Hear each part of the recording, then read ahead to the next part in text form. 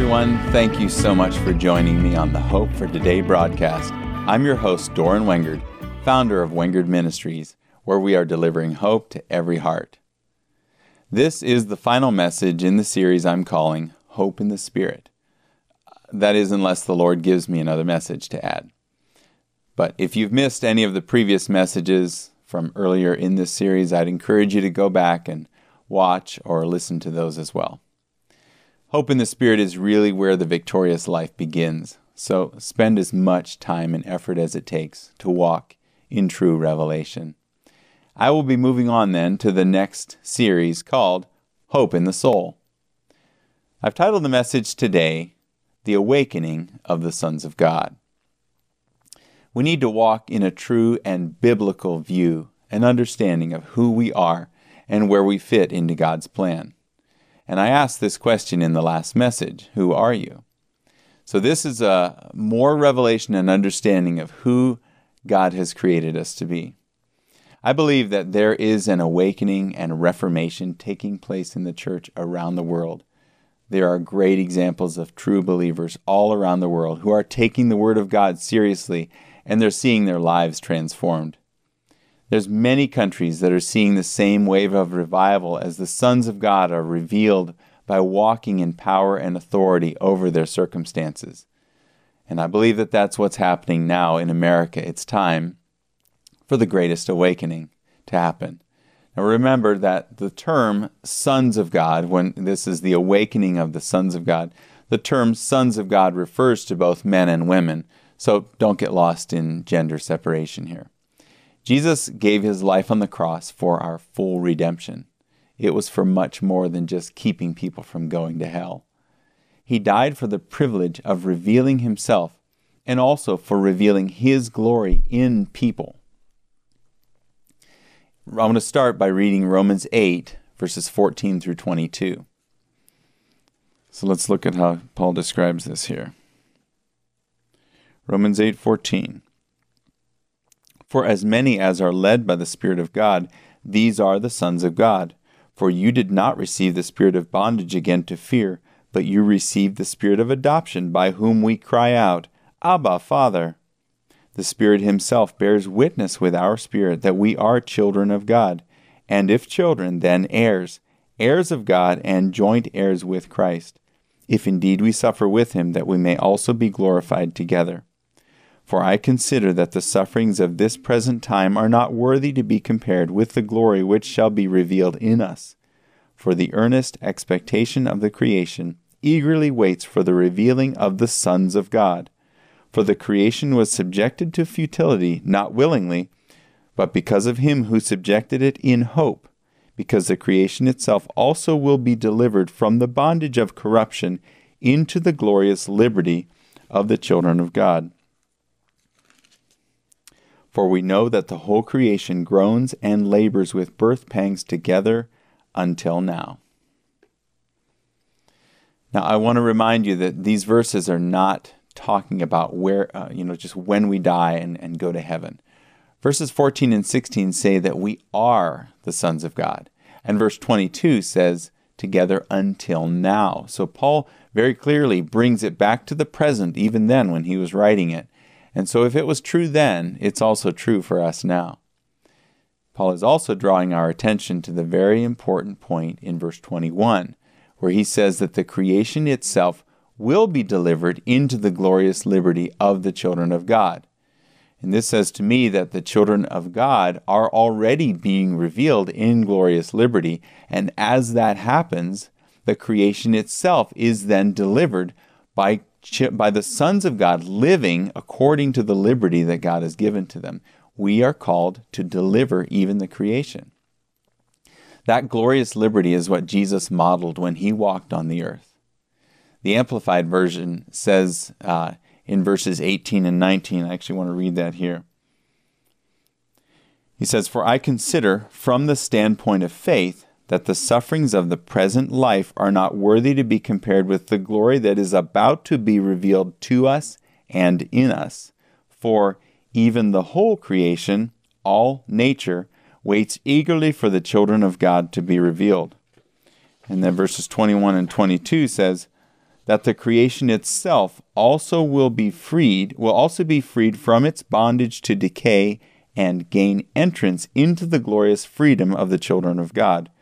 For we know that the whole creation has been moaning together as in the pains of childbirth until now. Now, I know that we've talked about this before, but we must first come to the realization and the belief that God is only good. If you've not first believed this truth, you will not be able to see the fullness and the completeness of the finished work of Jesus on the cross. Most religions around the world, including Christians, have been taught that being human is simply an obstacle to overcome on the path to perfection. The truth, however, is that Jesus came to reveal God's plan for mankind by operating in the glory of God as a man born of a woman.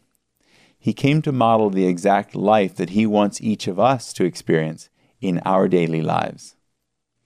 Jesus did not come to deny and escape His humanity, but rather to show us how to partake of the very life of God and then living and expressing that life of God in and through our humanity. I want to read what Paul wrote in Philippians 2. I'm going to read verses 5 through 13. So let's see how he describes this.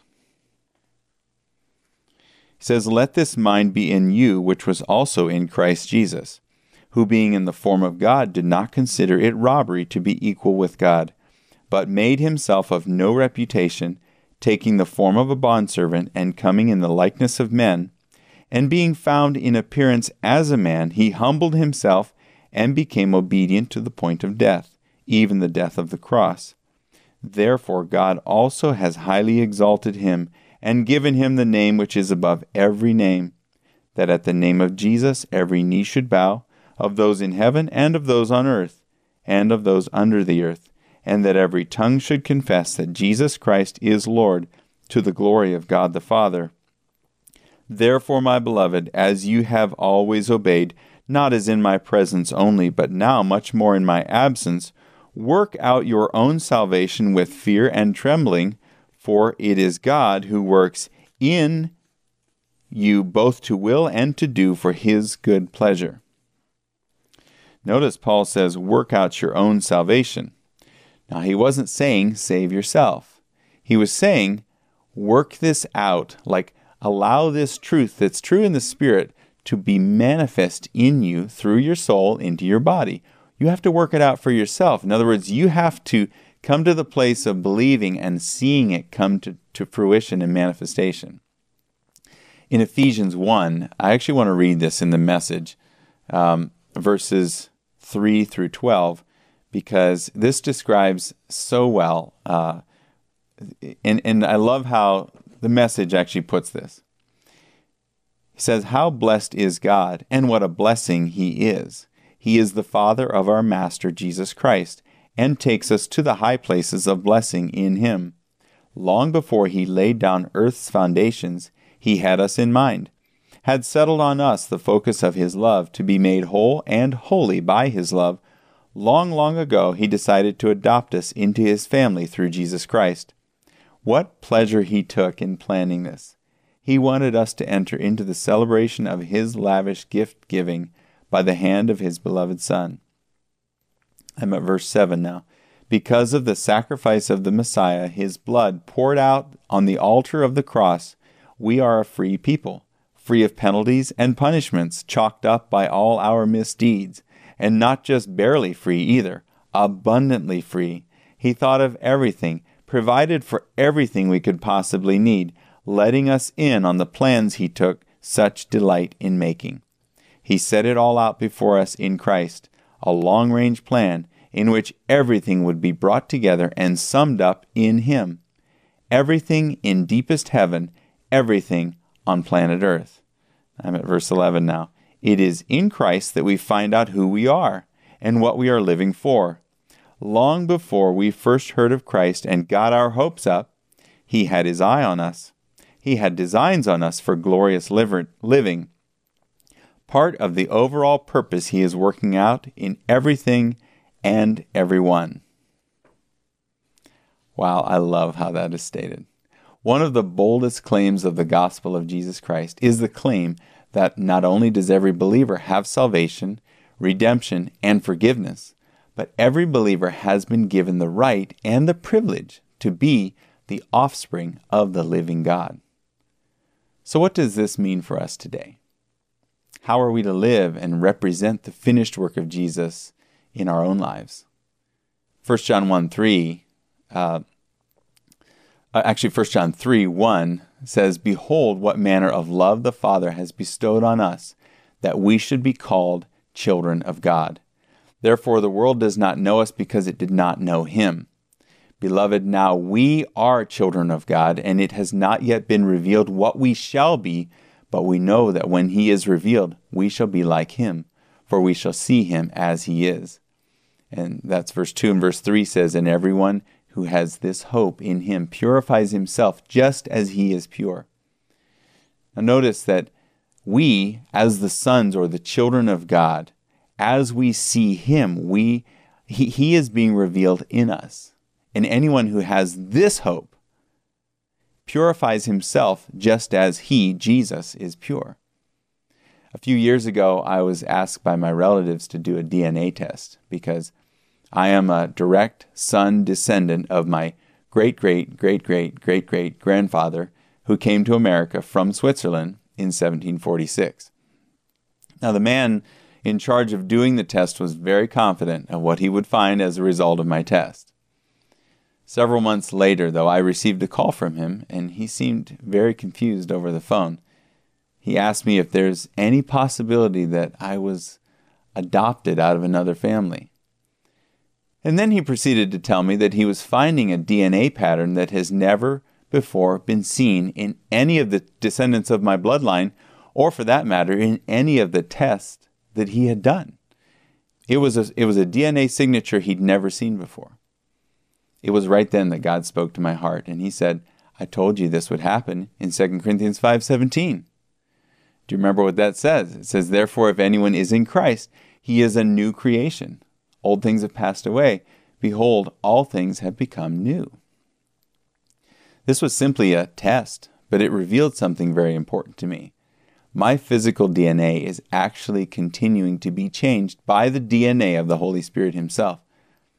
This, to me, is a physical example of being changed from glory to glory now in this life. It's obvious to me then that sickness cannot live where the DNA of the Spirit of God is. This is not only something that's just true for me, but it's for every believer who is a new creation in Christ. We can no longer live in sin when we are convinced and persuaded that we are who God says we are. What we believe about God will determine what we believe about ourselves. And what we believe about ourselves will determine our value for other people. We become insecure in our lives when we try to get our value from something or from someone other than God. It is in this greatest awakening that the sons of God are being revealed for who they really are. It is time for signs and wonders to follow the preaching of the word, and for miracles to be expected, even by the world and by those who have previously not believed. When believers live completely out of who the Word of God describes them to be, the Spirit of God is free to operate in power. I am challenging you today to revisit how you see yourself. The Bible is very clear in its description of believers. Jesus also was very clear in describing how he wants to live through us. Take the limits off of God by taking the limits off of yourself. It's not humility to deny the power of God from working in your life. It is the greatest form of pride to do that. People will be drawn to you and the Spirit of God in you.